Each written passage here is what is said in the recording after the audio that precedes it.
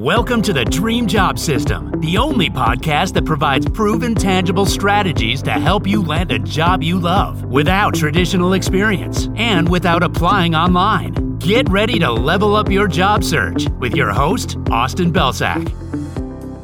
Hey everyone, welcome to another episode of the Dream Job System podcast. I'm your host, Austin Belsak, and in this episode, we're going to talk about the current state of hiring in the tech space and what you should do about it. Now, if you've been paying attention to the headlines over the last couple of weeks and months, you probably feel a lot of uncertainty about some companies that might have been on your dream company list. So we're talking about places like Amazon and Apple and Meta and Google and Twitter, either laying people off or freezing their hiring for the foreseeable future. And as a job seeker who might wanted to have targeted those companies, you might be thinking, what the heck am I supposed to do with my job search now? Like, where am I supposed to go? Is it even worth job searching at the moment? Should I stick it out and wait until the market gets better?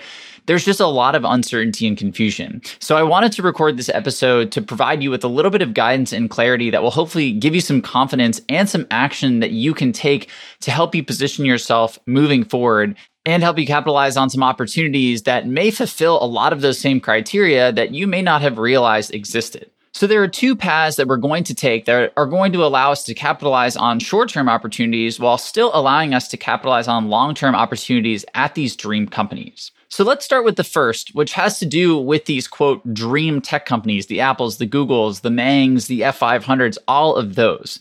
If a company is no longer hiring, if they've frozen hiring, and if they're laying a bunch of people off, it's just not realistic for us to get a job there at this very moment.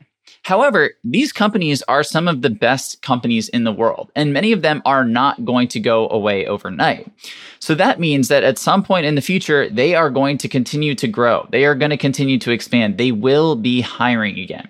And when that's the case, if we still really want to work there, we want to make sure that we are first in line for those job openings because it is going to get crazy. There are going to be tons of people waiting in the wings to submit their applications and to get in the door and do all of that. So we want to position ourselves as best we can to get to the front of that line when these roles open up.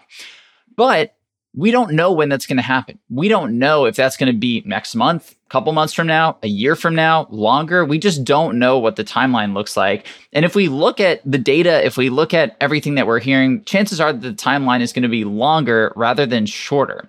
So we need to capitalize on some short-term opportunities. And that is what we'll talk about in just a second. But for these dream companies, the first step that I want you to take is to identify roughly 3 to 4 of these, quote, dream companies that you are going to continue to invest in. So what I mean by that is you are going to choose 3 to 4 of these companies that you really want to work for, that are at the very top of your list. So, we would love to get a job at many of these companies, right? Typically, if you want a job at Google, you'd also be happy working at a place like Microsoft or Meta or these other places. And that's not necessarily true for every single company on this list, but chances are good if you really want to work for one of these companies, you'd also be very, very happy working for one of their competitors as well. But I want you to get more specific about it. I want you to actively go out and research these companies. I want you to specifically decide on your top 3 or maybe 4 of these companies. And these are the companies that we are going to play the long game with. So the long game basically looks like us going out there and actively building relationships with people who are still working at these companies in our target roles who would potentially have influence over the hiring decision for the roles that we'd want in the future. So for example, if you really, really wanted a job on Google's ads team as an account executive, we might go build out a whole list of account executives who work on Google ads, and we may start building relationships with them. That would be our plan. And the great part about this is that this actually removes one of the toughest elements for job seekers, which is that time constraint for getting a job. And that puts a lot of pressure on relationships. That's why we see a lot of networking fail, because people go out there and they know that they need a job quickly. They have this pressure. And so they say, how quickly can I turn this into a referral? And typically that happens in the very first message. People reach out and they say, hey, you work at Google and I want to work there too. So can you refer me in, or can you review my resume, or can you introduce me to somebody? And that is all coming down to this time constrained pressure of needing to get a job. Whereas if we know that hiring is frozen, if we know that we have to play the longer game, well, now we can focus on making it about the other person. We can focus on adding a ton of value to them. And we have a lot of space to do this because the best relationships are typically built in small layers of value value over time. And they're typically started with you giving as much to the other person as you can. So you essentially build up a little bit of social capital in the relationship, and your chances of getting reciprocity are higher. So that's the great part about the situation. If Meta or Google or any of these companies don't start hiring again for, let's say, 6 months, 8 months, well, now you have 6 to 8 months to build relationships with people, which allows you to go really deep, which allows you to really build that relationship to a strong place where this person is going to be an advocate, so that when these companies do begin to open up roles, one, you hear about it first, because your contact, or hopefully the many contacts that you've built at these companies, will come to you and say, look, the hiring freeze is going to be lifted in a couple of months.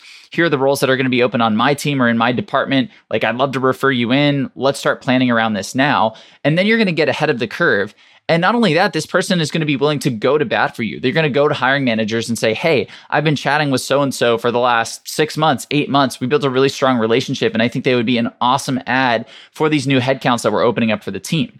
And when you have somebody doing that for you, that is really powerful. There's no hiring manager out there that's not going to bring somebody in for an interview when one of their employees that they trust, that they know, that they appreciate, is singing that person's praises. So that's the place that we want to get to for these dream companies. We want to commit to reaching out to folks. We want to commit to building relationships with folks over the long term, so that when these hiring freezes are lifted, we can be the first people in the door. But not all of us have the luxury of waiting 6 months, 8 months, a year, or whatever this timeline is going to be until roles open up. Sometimes we need a job faster than that. So what we're going to do here is find companies that fit our specific criteria, but who are also hiring right now. And I think a lot of people don't realize just how many companies are out there who match that criteria. See, when we talk about the job search and when we talk about dream companies, job seekers have a tendency to just look right at the top. Who does society say are the best companies? And when we look at those lists, we typically see a lot of the aforementioned companies: Amazon, Google, Twitter, Microsoft, etc. These are companies that are sexy, that have big brand names, that make a ton of money, that are also known for treating their employees well and paying their employees well for the most part. There are some exceptions to some of those with some of the companies I just mentioned. But overall, these are places that are really competitive because they are seen by society as the best places to work, and they are household names, and that's what everybody's striving for. But the problem with that is the desire to work at these companies is based on a lot of assumptions and based on a lot of high level criteria. And they're not really based on our values or the work that we would really get value out of, or the level of compensation that we actually want. So if we get clear on those things, we can typically find a lot of other companies who match those same values. And that's where I want you to start. So the first thing that I want you to do is sit down and write out a list of every single thing that you would stand to gain with a new job. So you would stand to gain a higher salary. You would stand to gain a new manager. You would stand to gain a new team, right? Different peers and colleagues. You would stand to work on new projects. You would stand to be part of a new culture. You would stand to have different benefits. You would either have or you wouldn't have a commute, right? These are all of the things, and those are just a few examples, but these are the types of things that we want to put on this list. Once you have everything listed out, I want you to prioritize them in order from most important to least important to you. So for some people, having a fantastic manager and team is worth more than a significant bump in salary. They'd rather work with great people and with a great manager who can help them build skills and help them enjoy work rather than making, an extra $5,000, $10,000 or whatever it is. So that's just one example again. But what I want you to do is really get clear on your order of priorities for all of those criteria. And then once you've prioritized every single thing that you would get with a new job, I want you to share specific examples. So if you say that compensation is really important to you, what specific compensation structure are you looking for? What does your base salary look like? What does your bonus look like? What do your stock options look like? What does that look like in terms of total compensation? Then maybe a manager is really high on your list. Well, then you might say, what does a great manager look like?